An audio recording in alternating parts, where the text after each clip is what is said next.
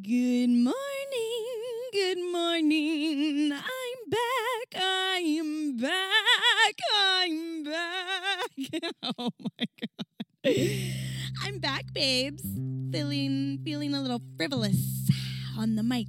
Feeling spicy on the mic this evening, but for you, possibly Monday morning. And I just hope that your Monday morning is going good. You've got the caffeine.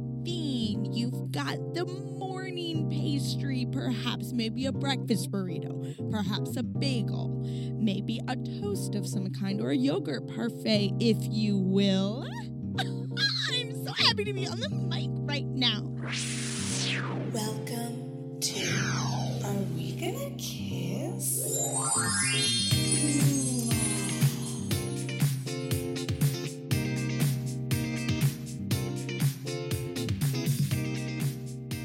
I took a week off because I was planning LA's hottest queer day party. That's right. I don't talk about my job on here, but I am a party planner and I throw little parties. I'm going to allow the bar to stay unnamed just for professional purposes, but I did throw a queer block party last Sunday, and it was such a fucking blast, and everyone was so hot, and this, it does boil into this whole thing I think I've touched on here where, like, I meet people through my work, and it almost feels like self-sabotage because then, like, I can't date or sleep with these people, right?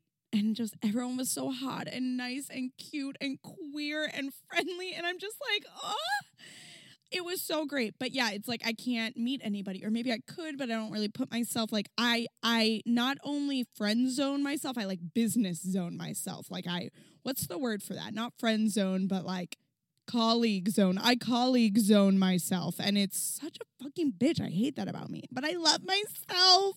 I'm okay, so at the block party I threw, I had a tarot reader, and everyone who was going to see the tarot reader was coming back shook. Like, the girls were shaken by this tarot reader. So, of course, I'm running around the whole party, like, just, like, putting out little fires, as you do. And I'm such, like, low-key, I'm good at it. Virgo things. Also, I have not yet told the pod I bought Beyonce tickets for my birthday. So, I am going to Beyonce on Friday, September 1st, on my damn birthday, because I got the night off. And I'm like, you know what, girl, just go. Just go on your damn B-Day. B-Day. Okay. But so everyone was coming back from this tarot reader so shook, and I was like, okay, I ran over to her and I was like, hey, before you pack up, like, could we do a quick reading? She was like, yeah. She literally had a line the whole time, but so she was packing up and she did a 3-card pull for me, and I just am assuming some of you listening are tarot girlies, so I'm going to tell you what the cards were. It was the Sun, Justice, and Page of Wands. Oh, and for context, she asked me if I wanted to ask the cards anything, and of course I was like, oh, well, I'm having a really hard time finding love, and I just kind of want, like, that general question for the cards, like, what's going on there? Why can't I find love, or what's going on? And she said the Sun was all about my energy, like how I'm just so magnetic and unique, and I have, like, such a special energy. And she was, like, so right about that. No, but for real, like, I am kind of like, I do love me, which is so important. I hope you all feel that way about yourselves too. But okay, so that one was, like, all about my spirit. And then Justice, she was like, oh, it seems like maybe you were in a relationship before that was kind of cruel, and not to get into it here on the pod, but I already did get into this a little bit. Yes, I was in a very traumatic, not good relationship for a long time. So it's like, okay, period. And then Page of Wands, she said I needed to, like, tend to my soil and my inner child. And I was like, yeah, she specifically used the words little Jordanna. And it really broke my heart when she said that for some reason. I was like, oh my God, if I think about little baby me, it makes me very sad, because all she wanted was just, like, love and attention, and she didn't always get it. And then, like, she only really got it when she was performing, whether it be dance or music. And like, holy shit, that's so sad, and like directly correlates to me now, where I just like work my ass off at my career because that's where I've historically gotten love and attention. Okay. Love to read myself for filth. Anyway, so that was last Sunday, and I was like, okay, I cannot put out this pod tomorrow because I had not yet edited it, and we have such an incredible guest today, and I was like, your girl needs a week to feed and nourish little Jordanna, and then, you know, we'll go from there. And I really did feed and nourish her. Speaking of feeding and nourishing and just like... There's really no good transition here, but like a fruit fly just passed me inside my closet, which is leading me to explain that I have such an out of control fruit fly infestation right now. And I know I need to just like buy some damn fruit fly traps because they exist. But it's like, I don't understand how this happened. Like at first they were coming from my trash can. So I was like taking my trash out regularly, but they were like addicted to my fucking trash can. So today I literally threw out my entire trash can because I'm like, something is going on here that's really concerning. And I'm like in my closet right now, like behind such a thick layer of clothes, and there's a fruit fly in here. Like, I don't know what I did wrong. Like, God, I'm sorry, but like, can we get rid of the fruit flies? It's really causing me emotional turmoil. Okay, I want to get to the interview today because it is with such a baddie. But I do want to say a couple. Okay. I'll say one more thing. Okay. I like have a whole list of things. Okay. How many more times should I say okay? Okay. I'm just going to go ahead and tell you about the guest, and then I'm going to tell a related story, maybe a couple, and then we're going to go into the interview. So our guest today is my dear friend who lives in Chicago. Her name is Abbie Warhaus. She is an icon. She is a queen, and I have her on today because she is a pole dancer, and she is a full-on stripper, and she is a queer baddie, and drumroll please, I've kissed that bitch. So this is our first guest that I've kissed, and I do eventually want more people on the pod who I've kissed. I mean, it's a short list because I am like not smooth or swaggy.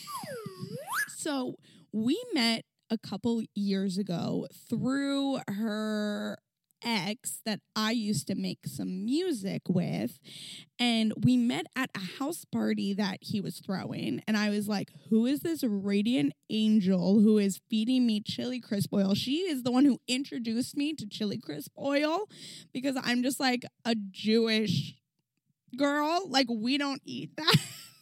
So she introduced me to that at this house party, and she had these like little space buns, and she had glitter on her eyes, and she was so gorgeous. And I was like, how did this man who I'm making music with, who is great, but I was just like, how did he land this icon? And instead of just like stealing her from him, I made her my best friend who I made out with in the club. So on the pod today, we talk about how she got into pole dancing and then stripping in a strip club, and queer identity in the pole and stripping community, and you know, the roots of pole dancing and stripping, and what we think about all these things, her experience in this art form, and where she's hoping to go with the art form. And I think this is an awesome conversation. Listening back, I was so impressed with us because I am in love with her. And I really hold it together, I think. And she speaks so well about this deeply interesting and important topic. So much fun. But in the interview, you'll hear me say that I've never been to a strip club.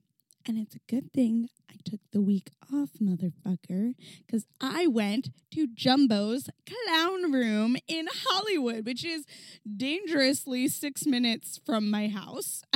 And I fucking fell in love. So Jumbo's Clown Room is they don't call it a strip club, they call it a bikini bar because they're not licensed for like real nudity. Like, they can't show their tits, really. But they wear, like, tiny little bikini tops and thongs on stage. And you have to be fucking good. There's only one stage with one pole. And it's not like... Abbie and I talk about in the conversation how the club she works at, you don't have to be a good dancer. And we talk about clubs that you have to audition for and you do have to be a good dancer. And those are more like stage clubs. And Jumbo's Clown Room is definitely you have to be good, because I've never seen anything like this in my life. It was like gymnastics on a pole in a bikini and just like shaking ass and then like doing flips on a pole and then hanging upside down and then like shaking titties. Like, it was, let's just say I had never been in quite an environment like that. And yeah, girl's obsessed. And I followed Abbie's instructions here on the pod. You'll hear her say that girls should not go to the strip club with less than $100. For men, it's a little higher, and we get into the heteronormativity of that. But so I was like, Abbie said $100. I took out $100, exchanged it all for ones, and just had the time of my fucking life. So that was Friday night. And then today, like, oh my God, life for me is always a little cosmic and a little magical. And I'm always like, oh my God, right place, right time. I'm so in tune with the motherfucking energy of the universe. I'm just riding that wave. Okay, I'm going somewhere. So today I went to the art book fair at Geffen Contemporary in LA. So it's like this huge, massive book fair of, art books, zines, posters, art prints, things like that. And I'm walking around. This place is huge, and I did not hit every table because it would have taken me 6 hours, and I was getting really overwhelmed with just like the energy of people, and I was having artistic ideas, and it was actually a very inspiring, cool day, and also exhausting. On a different note, I was really tired before recording this intro, and I masturbated for caffeine. So just shout out if you ever use that technique, if it's late and you don't want to have coffee, but you just like rub one out and you just get a little burst of energy. Is that crazy? I don't think so. Okay, so I'm at this fucking book fair. I'm walking. I am particularly only looking for like lesbian art. I did end up buying a print from a white man just because it was so fucking cool, and he used this really interesting printing process, which I'm not going to explain here because it's not relevant. But I'm walking, and I see out of the corner of my eye a photo of like a almost naked girl. And I do a double take. I'm like, I swear that looks like one of the dancers I saw at Jumbo's Clown Room 2 nights ago. And I get closer, and it is a stripper, like, up against a mirrored wall in a bikini with her ass out, and there's, like, dollars all over the ground. And you can't totally tell what the bar is, but so I asked the girl selling the prints, I was like, do you know where this is? And she seemed kind of annoyed, but she was like, I think it's Jumbo's. And I was like, yeah, it is Jumbo's. I was just there. And then I bought the print, and I just framed it and hung it on my wall because it was still a little too, like, worlds, like too many things linking up, because what are the chances I just went there 2 nights ago and I just recorded this podcast with my friend who's a stripper, and like I happened to stop by this table and I love Jumbo's. Like, it was just too cool. Anyway, I am so excited to introduce Abbie. I want to encourage you all to follow her on Instagram. It's at patchouli_pole. She is such an incredible dancer. She is performing in Chicago regularly, and she strips at the club if you so wish to go support her in the club. I'm so excited for you to listen to this interview, and let's wait no further.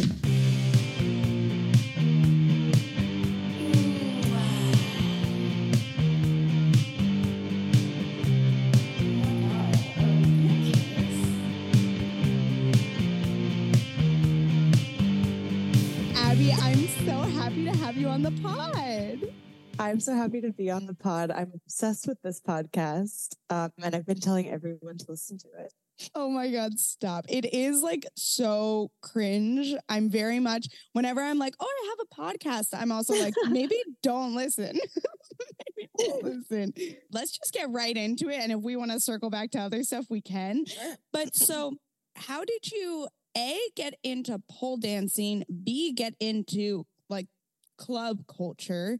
Like, do you call it a strip club or do you just call it the club or kind of all of it? How'd you get into it? What was that audition process like? And then how'd you get here? Yeah. So I took a pole class. I saw pole dancing on Instagram and became kind of obsessed and started obsessively following pole dancers. And then I started like creepily following Chicago pole dancers and looking at like where they danced. And I took a class. I think my first class I just took by myself. I didn't bring anyone with me. I took like a beginner pole class at Stiletto Dance in Chicago. Shout out. Love them. My OG studio. I don't go there a lot anymore. They're great. And I became really obsessed with it. I took like 3 more classes and then I got a pole in my house. I just bought one and I was like, fuck it. I need this in my house. And then for like a year or so, I was pretty self-taught because I couldn't afford pole classes. So I learned from like Instagram, TikTok, online, just like figuring stuff out on my own. And then like, I feel like 6 months after I got into pole, I had quit my nanny job. I don't think you knew me when I was a nanny. No, I didn't. I was a nanny for like 4 years. I quit my nanny job and I was like, fuck it. I'm auditioning at the club. I did a bunch of research. I talked to a ton of people that I knew had worked at this club particularly. And I rented a car because I still do not own a car. I rented a little zip car and I drove all the way out to Ridgeview, which is a suburb of Chicago that no one's ever heard of. You don't ever need to go there unless you're going to Polecats to spend thousands of dollars on me. Then you can come to Bridgeview. I drove out to Bridgeview and I did my little audition. The audition is not what you think. I have a whole routine. Okay. I was told that it was short. They were like, it's only 30 seconds. You just take your top off, do a little dance, and that's it. So I had a routine. I was like, I'm going to do a little spin, and then I'm going to do a little shimmy, and then I'm going to do a little body roll. And I got up there, and the manager and the house mom are like standing off to the side, and they like look at me, and I barely had taken my top down and was like doing a little shimmy, and they said, okay, it was like 10 seconds. Oh, that's it, just 10 seconds. And then, you know, you walk down and the house mom goes, okay, do you want to start tonight?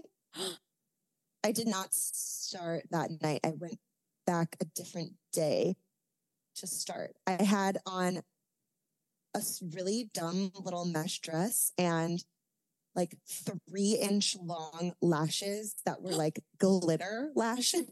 My God. They were, I think it was like during June. So they were like Pride Edition glitter lashes that I found at Walgreens. I was like raining glitter into my eyes the whole night. It was so silly. I straightened my hair. Oh my God. I knew nothing. I barely knew how to do my own makeup. I hadn't gotten into waxing yet. Like, wow.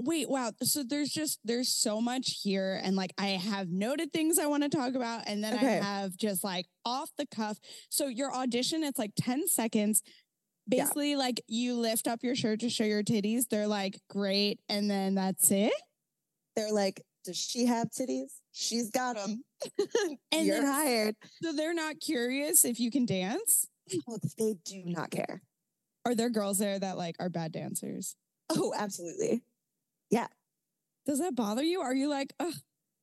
No, because I feel like every club is different. And the club that I work at, if stage was like a big thing where you're making like hundreds of dollars on stage a night, I feel like it would make a difference if you're good or not.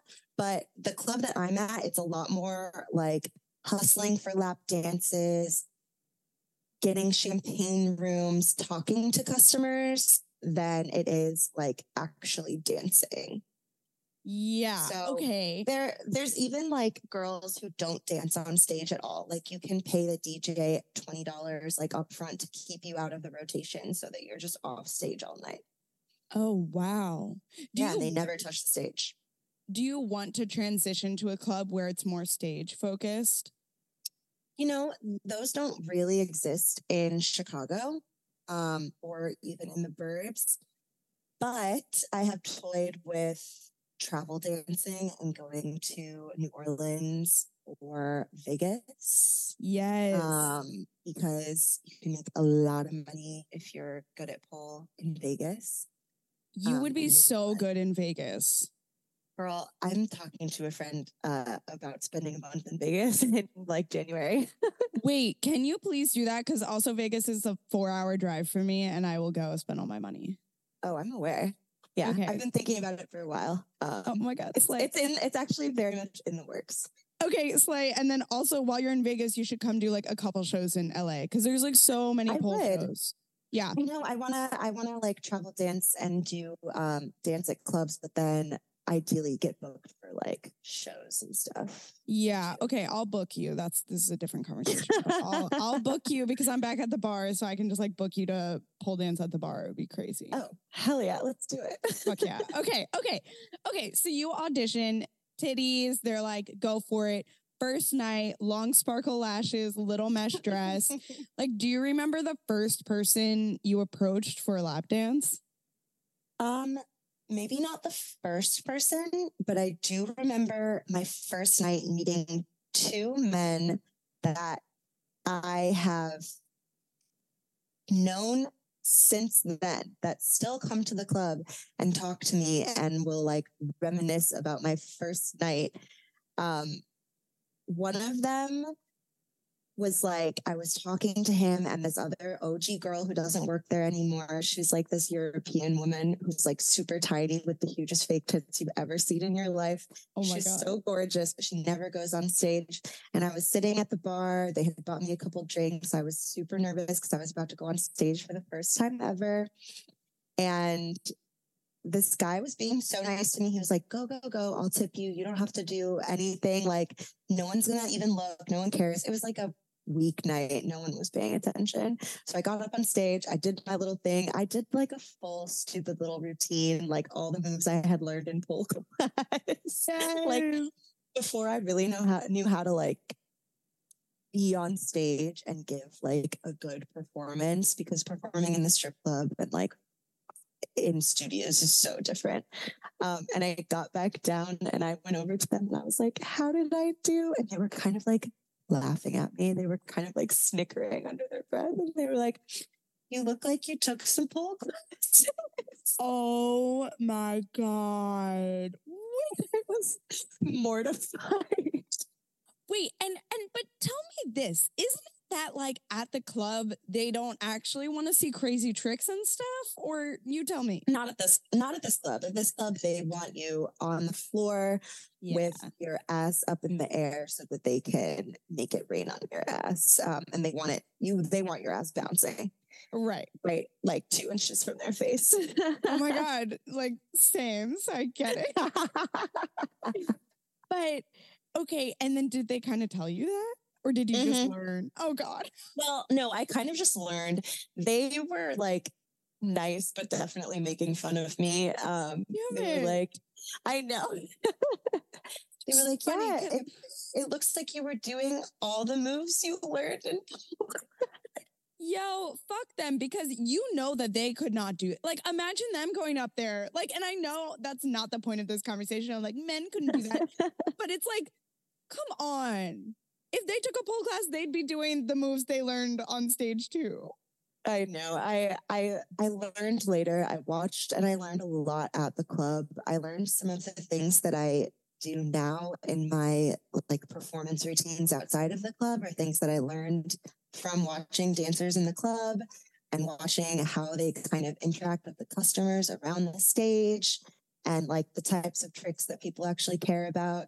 Spoiler, it's like the easiest ones. Just get up there and get upside down and people will throw the money.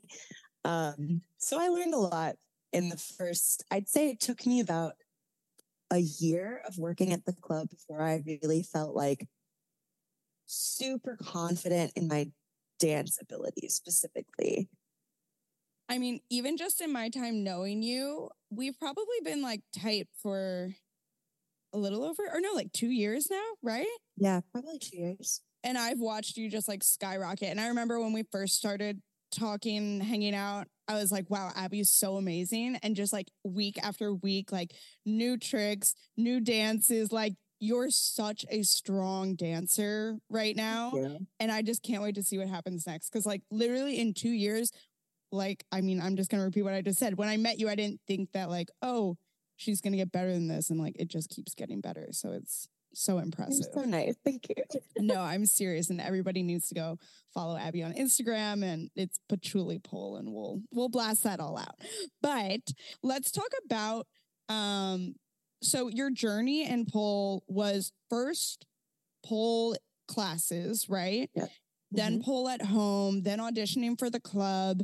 And I wanted to talk about what you think about pole dancing as this thing that people do for just fitness versus performing in a club versus like more artistic dance oriented pole. Like, what are your feelings around this? Do you have feelings around it? Yeah, I'm just curious. I definitely have feelings around it, and it's actually a pretty complicated topic. And there's a lot of different schools of thought about it, and I've gone through different ways of thinking about like pole fitness versus strippers versus the artistic side of pole. And I think I've kind of landed on like all pole is good. And as long as you're being transparent and like recognizing where it came from, which is Black sex workers who like made it popular and like created this art in the club, then I feel like go off with your bad self. I do, however, find most pole competitions to be cringy as fuck. Yeah.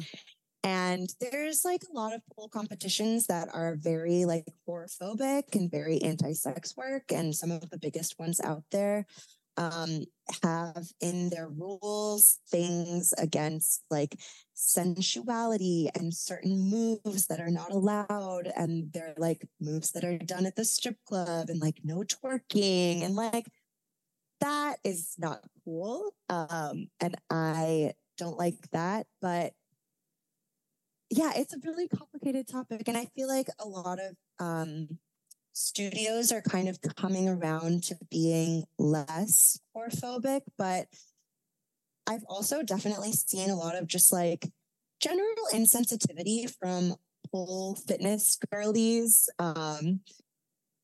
or like we call them civilians, who will be like,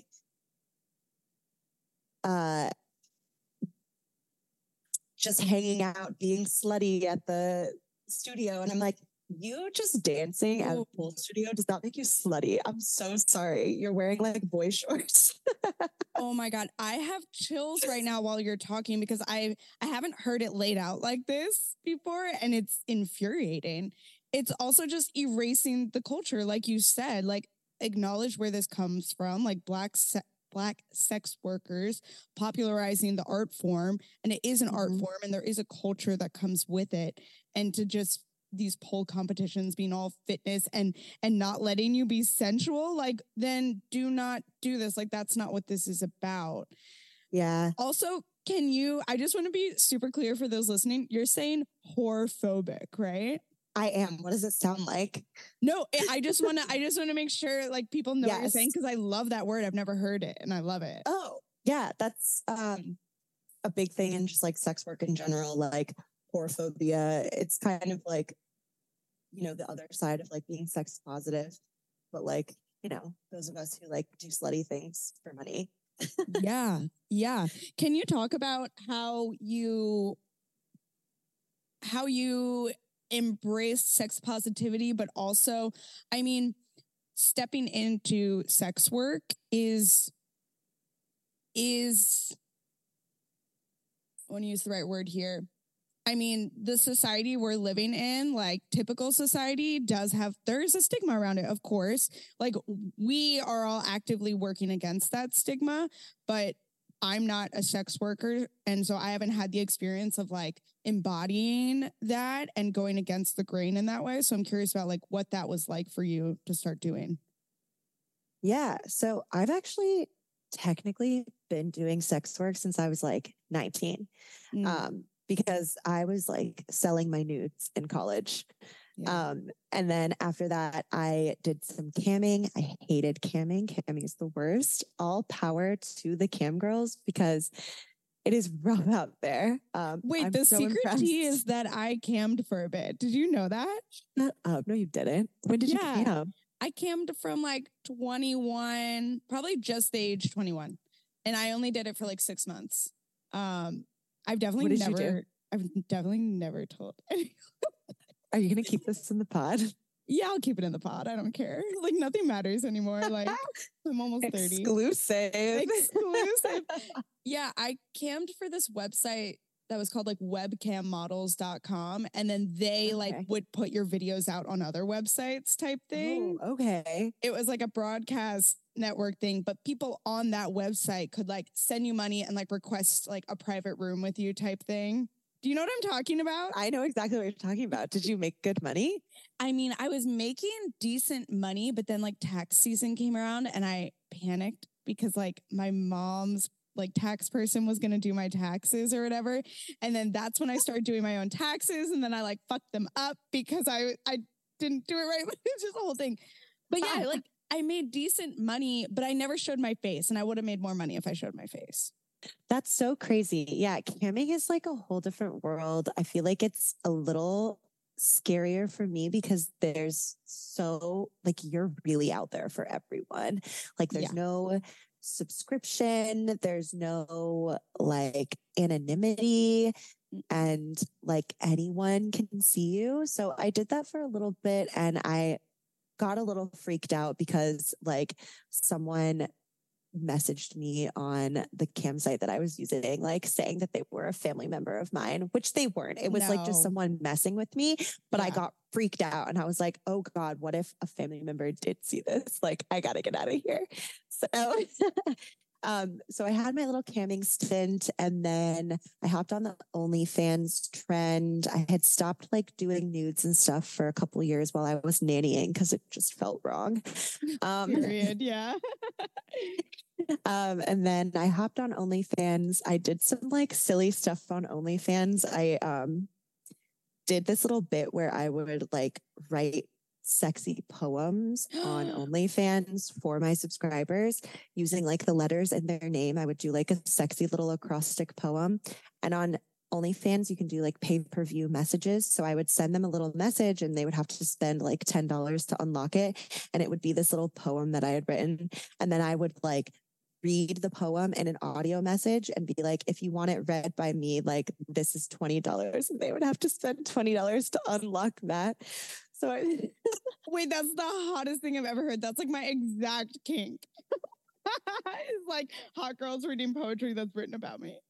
It was so silly. It was really kind of for a bit, but then I ended up making some good money on it. And then I found out I really didn't like OnlyFans either because I'm a lazy girl and I am terrible at keeping up with making online content. And I usually just never feel like doing it. And I usually feel really, really silly making it. I feel that. So then after I quit my nanny job and I had been pole dancing for like 6 months, I was like, well, I've already been like in this sex work world, like might as well take it face to face and go to the strip club, like the OG spot. Yes. So I was already very much in the world of sex work, but very like on the down low. Like people didn't know. I wasn't advertising it. I got blacklisted in college when people found out that I was selling nudes because I was in the theater program. Wait, what do you mean? Really bad. What do you mean blacklisted? Like yelled at? I mean, I was not cast in any productions after that. Oh my God. Suck my dick. I know it was bad news.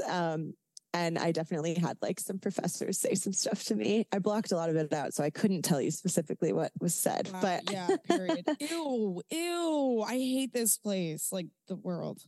The world, it's that's bad. Okay, keep going. But yeah, I like had always been really on the down low about it because I definitely felt a lot of shame around it and a lot of like just fear of what would happen if people in my life found out. And then people did find out and like it wasn't good. So I had already kind of gone through that whole phase of like dealing with what it is like to have everyone know that you do sex work and treat you different because of it.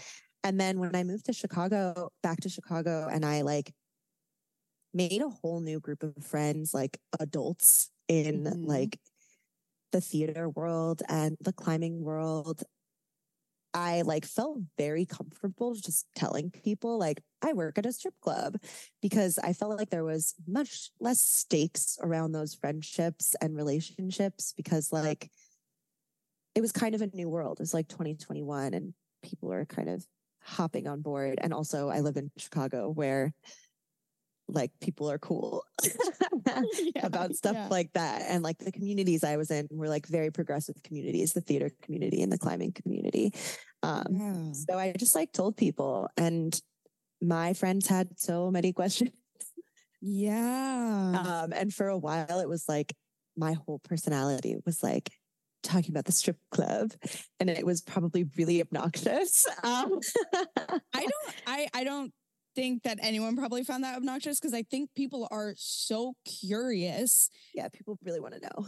I mean, I really want to know. And I think a lot of it comes from this almost like religious shame and like cultural shame. Like people feel shame about their own like bodies and like sex, like identity and sexuality. Like there is growing up this like, oh, hide your body. Like we don't talk about that. So then when you meet someone who is like, oh yeah, I do sex work or I strip in the club, like I make money by like being so sexual. People are so curious because we only fucking wish, like for real. Like we all just fucking wish we were liberated in the way that so many people who are in sex work and stripping and pole dancing are, you know, it's that's why we're curious, you know? Yeah, it really like, I don't know how to put this. I feel like once I started telling people and once I just kind of owned it, I became so much more comfortable just in my body in general, like how I look out in the world. Partially because I really finally learned how to like make myself look nice. But partially because like I realized like what people will pay for it and like how good it feels to just like know that you are attractive and like really lean into that. Should I do a little weed ASMR? Yeah. Ready? Okay.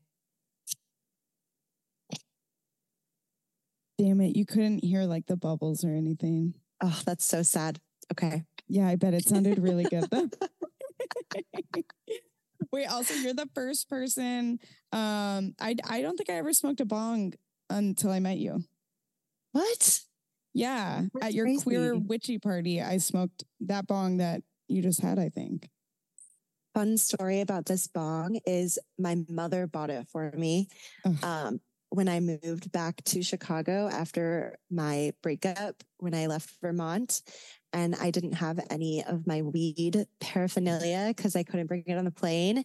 And I was really sad about it. And my mom was like, let's go to the smoke shop together.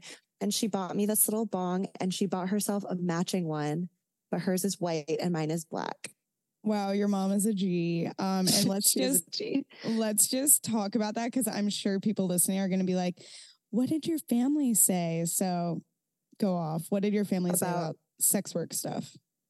So I waited a long time to talk to my mom about it because I was terrified. Yeah. Because when I started pole dancing as a hobby, one of the first things my mom said was, well, that's so cool. I just don't ever want you to do that in front of people. Okay. And Yes. I was like, okay, well, I'm already doing it. So it took me a long time to tell her, and I actually never ended up telling her. She found out. Oh.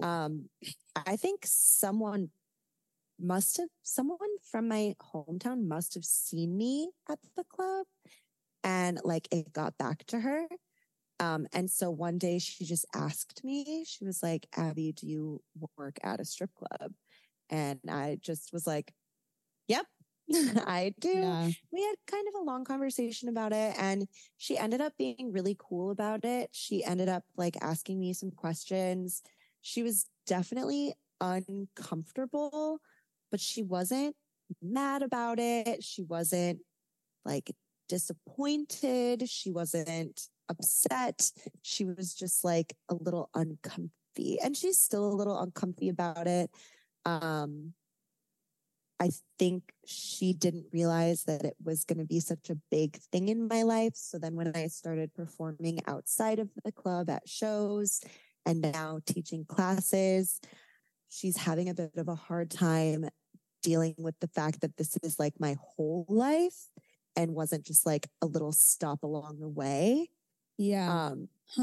So we're working on it.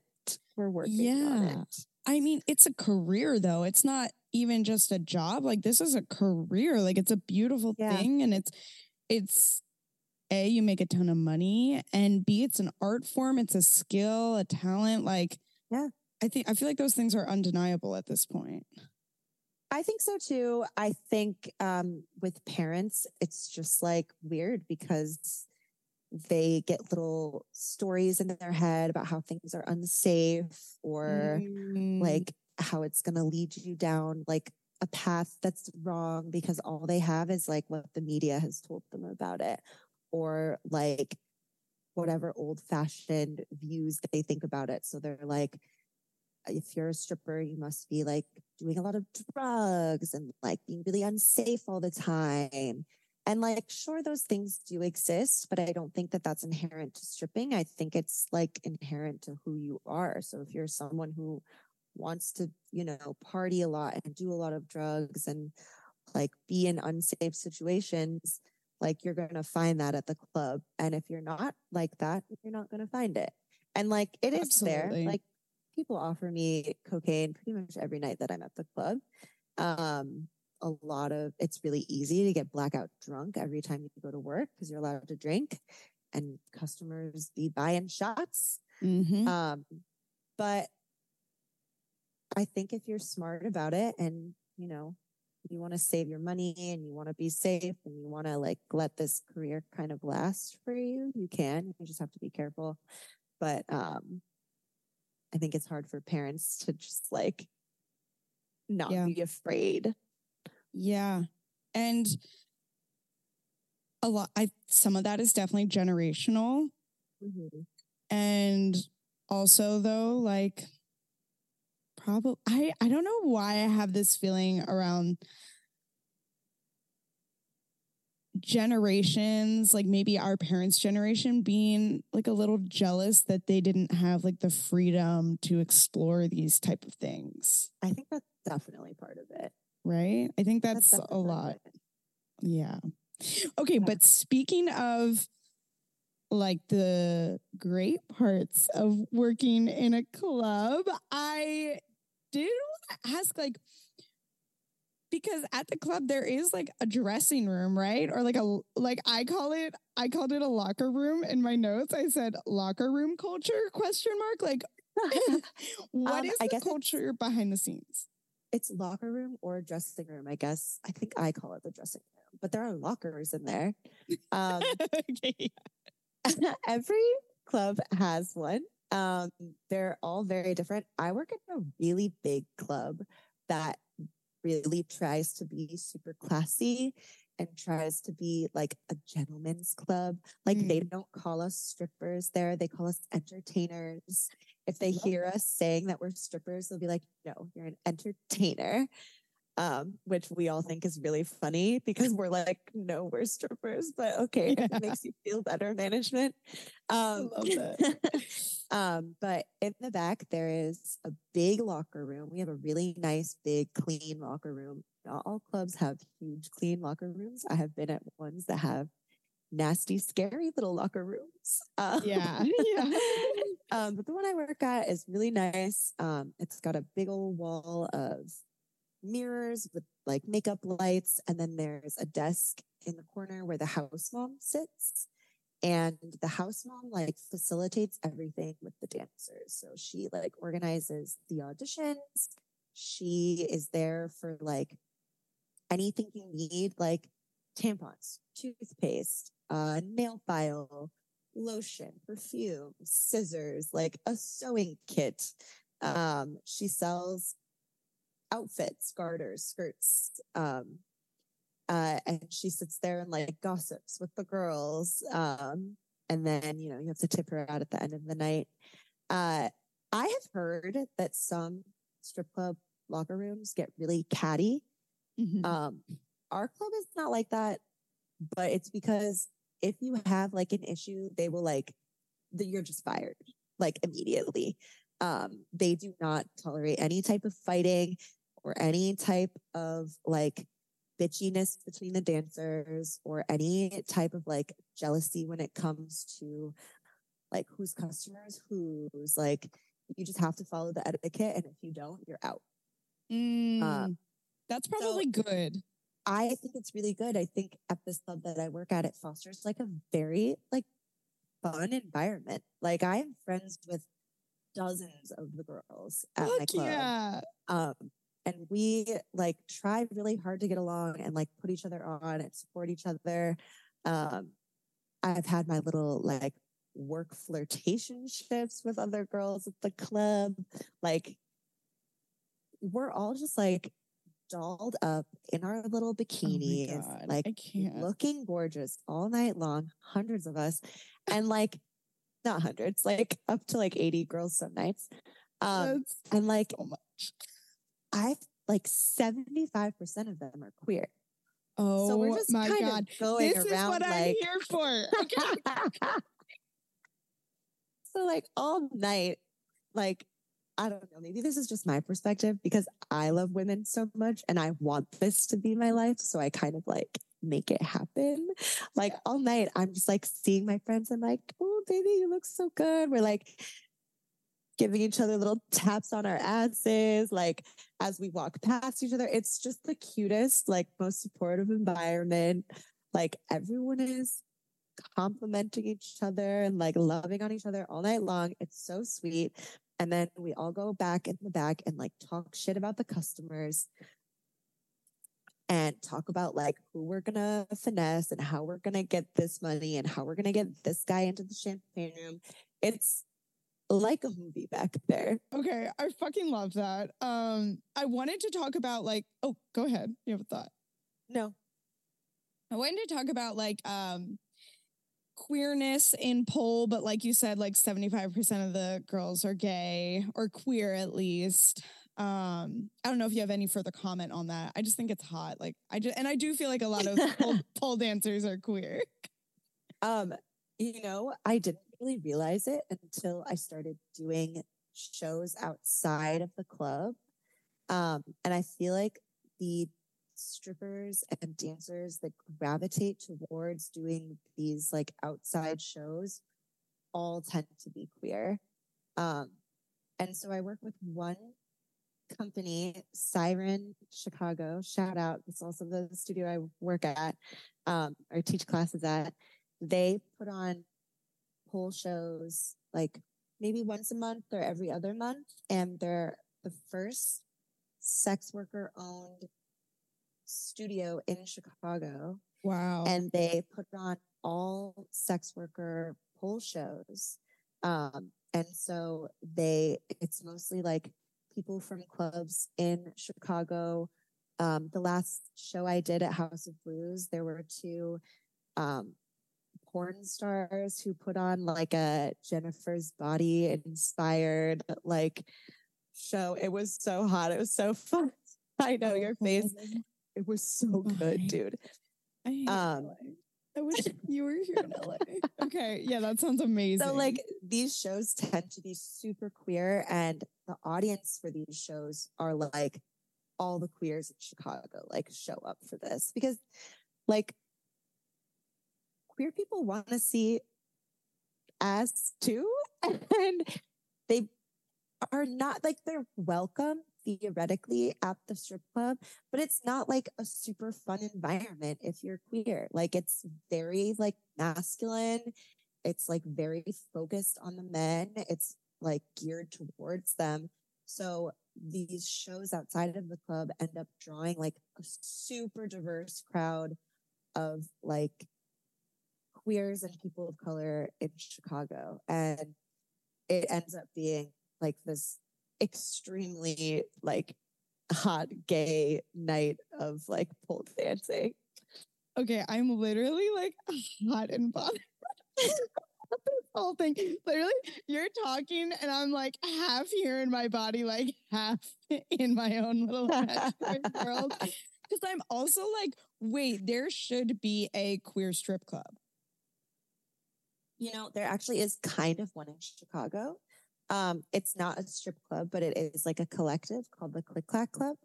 And they work out of the California Clipper, and they put on shows like maybe every other month. And they operate like a strip club. So they have people like coming on stage, but it's not just a pole show. They also have like spanking booths, they're doing lap dances, they're doing like bottle service, they're doing like they turn the California Clipper into a queer strip club for the night. Oh my God. Do they do lap dances or is it, Yeah, you can buy a lap dance. There are a couple other things they offer. I can't really remember off the top of my head, but yeah, it's like a queer strip club for one night. Okay. It's pretty sick. I need to fly in for that. I know. I haven't performed with them yet, but I would love to at some point. Okay, yeah, I was gonna say you need to hit them up because that is so fucking cool. It's run by the dancer Roxy. Okay, fuck yeah. Oh wait, you know of through the person you used to date. Roxy's one of the like creators of the Click Clack Club. oh my God. For the pod, Roxy is friends with the non-monogamous person I'm in love with. So that's perfect. Who Wow. actually also just texted me, like as we're talking, just texted me. Ooh. They asked me what I'm doing Saturday, and I said, hanging out with you. And then they just sent me a flyer for something.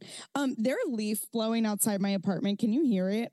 Nope, not at all. Okay, great. What a nuisance. Can you hear my squeaky chair?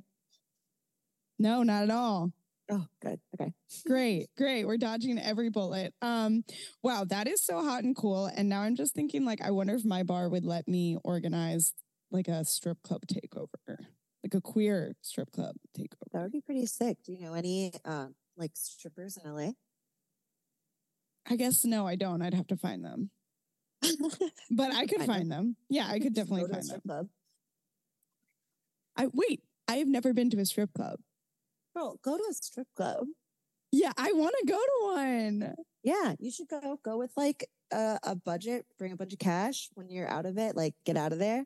I know, yeah. Like go. It's so fun. How much? Okay, this is a great question and educational for those listening. How much money is appropriate to bring to a strip club? Like minimum. Okay, minimum at a strip club, $100. Okay, Bare yeah. minimum. Yeah, bare minimum. What's like the ideal? Ideally, okay, see, and this is where I get a little heteronormative. That's okay. Let's Okay, hear it. trigger warning. Men should not be walking into the strip club with less than $500 ready to spend. Mm-hmm. Girlies, you can get away with like $100. But if you're there with your boyfriend, yeah, at least $200 or $300. Yeah, I think that's fair. Because there are a lot of things you can do. You can just sit at the stage and throw singles all night long. No one's gonna hate you for that. You can sit by the stage and not throw singles and not do lap dances, but everyone's going to hate you. Yeah. You can sit at the bar and drink and then talk to the girls, but eventually you're going to have to either tip them or take them for a lap dance. You cannot just be a grumpy girl with her boyfriend at the strip club. You can, but you shouldn't. How often do you see like, that? Like every night. Really? Yeah, it's a little odd. Like couples can be really fun. They can be super hit or miss. Like you can go up to a couple and they want to like have a fun, crazy night, like exploring sexuality and like having a fun, sexy experience together. And they're like down to do dances and like tip the stage and like spend money on you. And those are great. And like I've had a lot of good luck with people like that. But then you also get like girls who got dragged there or girls who told their boyfriend that they have to bring them.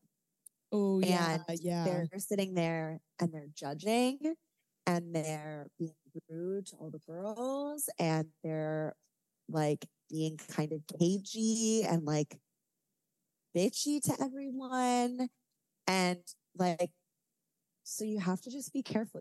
You can't go up to every couple. And like, I'll usually risk it because like I love girls. So I'm like, if I can do a lap dance with one girl tonight, like I'm a happy camper. Yeah. But yeah, it's a risk. It is a risk.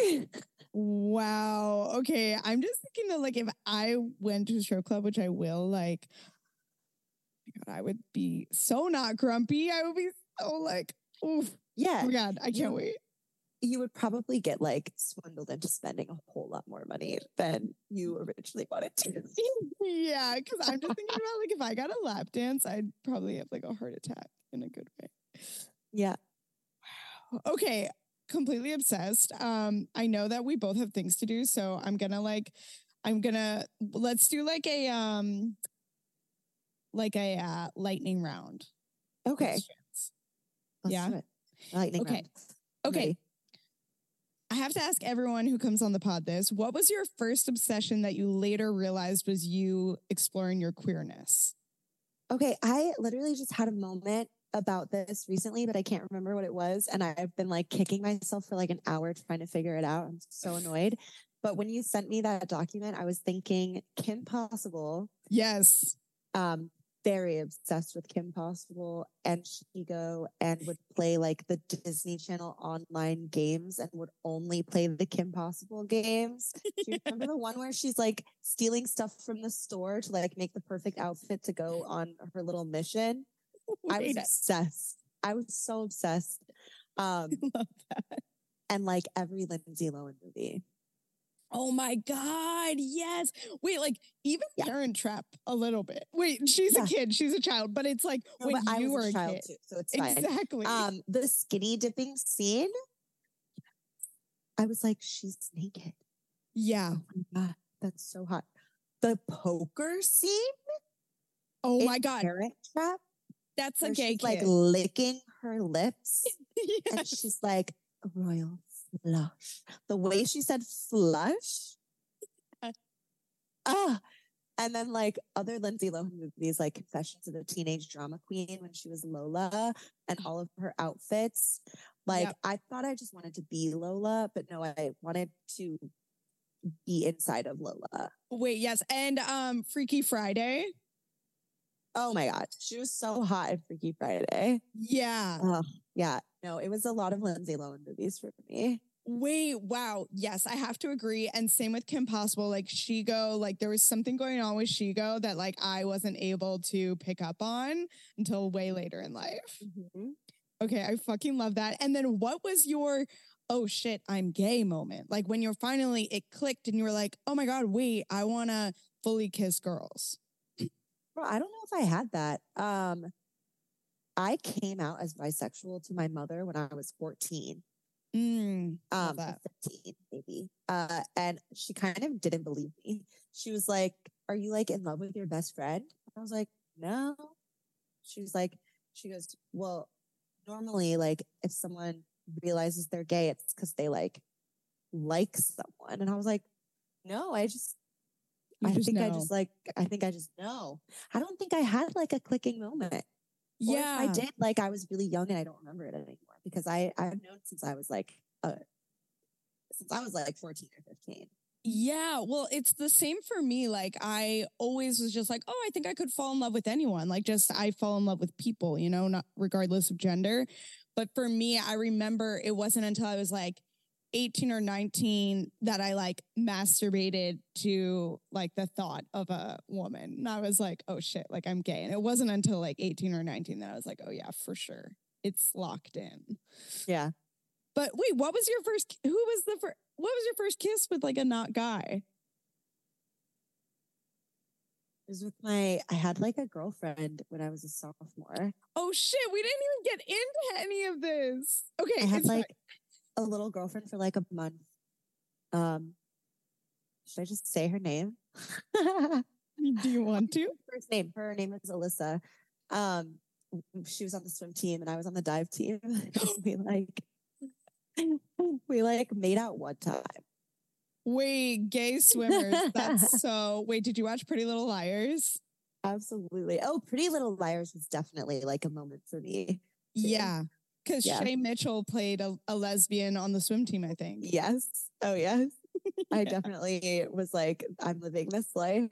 Maybe that's why I was into her, because she was a swimmer and I was like so into Pretty Little Liars and I was obsessed with Shay Mitchell. Oh my God, I'm still obsessed with Shay Mitchell. Me too. Oh my God, love. Okay, I need to have you back on as a recurring guest. I'll have you on as a recurring guest. Yeah. Okay, I also want to talk about, like being queer, and this will be like, you can just give a short little fucking answer and then I'll have you back on to talk about threesomes and hot sex stuff. And also we didn't even talk about the time where you, me, and Casey made out in like a little triangle in Hungry Brain in Chicago. Do you remember that? That's what I was going to start this conversation with. It was that like makeout sesh that was so public and like in the middle of a dance floor and all three of us were just making out. Oh my God. That was that like weird DJ night, right? At Hungry Brain? No. Yes. Yes? Yes. Wait, that was Hungry Brain, right? Do you remember what I'm talking about? Was it not at Hungry Brain? Is that the night that Raven and Jasol were also at Hungry Brain with us? And we made out that night? Oh, we totally did. We totally did. No, you're right. We made out a lot that night and like with Casey also and just like in front of everybody. Like, what were we doing? And I don't even think we were that drunk. I think we were just making out. No, I think that was, you and I were going out last summer in the era of me, like, every time I went out, I made out with one of my friends. Yes. Same. Just because I was a horny little girl. And I had hot friends. Yes. What are you going to do? Not kiss your friends. But I was gonna, should we even get into it? Listen, for those listening, Abbie and I both have things we have to go do. But really quick, because we both are like queer, kind of pansexual, I guess. I don't like the label, so I just use queer. But like we both date men and are queer. And I wanted to talk about like your experience with like dating a man and then also still exploring your queerness alongside that. Like, what does that look like for you, and how does it make you feel? And yeah, unless you don't want to talk about it at all. No, it's fine. I feel like it's looked different like every period of my life. It's been like a little bit different. I've been in relationships where I just like, I'm monogamous and not thinking about it. I had one relationship a couple years ago where we were having a lot of threesomes and like actively pursuing doing that often. And that was really, really fun. And I've had a lot of relationships where I just kind of like don't explore it. I've only had like 2 really serious things with women, and most of my serious relationships have been with men. So I tend to do my exploring when I'm not with the men that I date. Yeah. But yeah, I think it is like a much larger conversation. And I also still don't really like know where I am with that. Definitely. I think, oh my God, these people with the leaf blower outside my apartment are gonna kill me. Okay. I'm gonna do an episode where I just talk about this topic because I think a lot of queer people and especially queer women, people who identify as women, do this where they date men and also explore their queerness. And there's a lot around it. So we'll chat about it. Last thing before we sign off, I want you to promote anything you have coming up, any classes you're teaching, things like that. Hell yeah. So I teach at Siren Studios in Chicago. It's in Avondale. It is the first sex worker owned pole studio in Chicago. I teach strength and conditioning classes. So we're not doing any tricks. We're not dancing. We are like blasting our abs and our shoulders for like an hour. I just had a friend text me saying that they were so sore from my class. Yeah, I'm sure. Last night. So I teach those every Wednesday night at 8:45. You should follow me on Instagram. That's where I will post all my stuff about upcoming shows. It's patchouli_pole on Instagram. Wow, what a fucking delight, Abbie. I will definitely have you back on the pod. I hope you have an amazing day. You. Oh, stop it. I love you. I miss you so much. No, I miss you too. Okay, we'll see each other soon. Have an amazing day, and we'll talk this weekend. All right, bye. Bye, queen.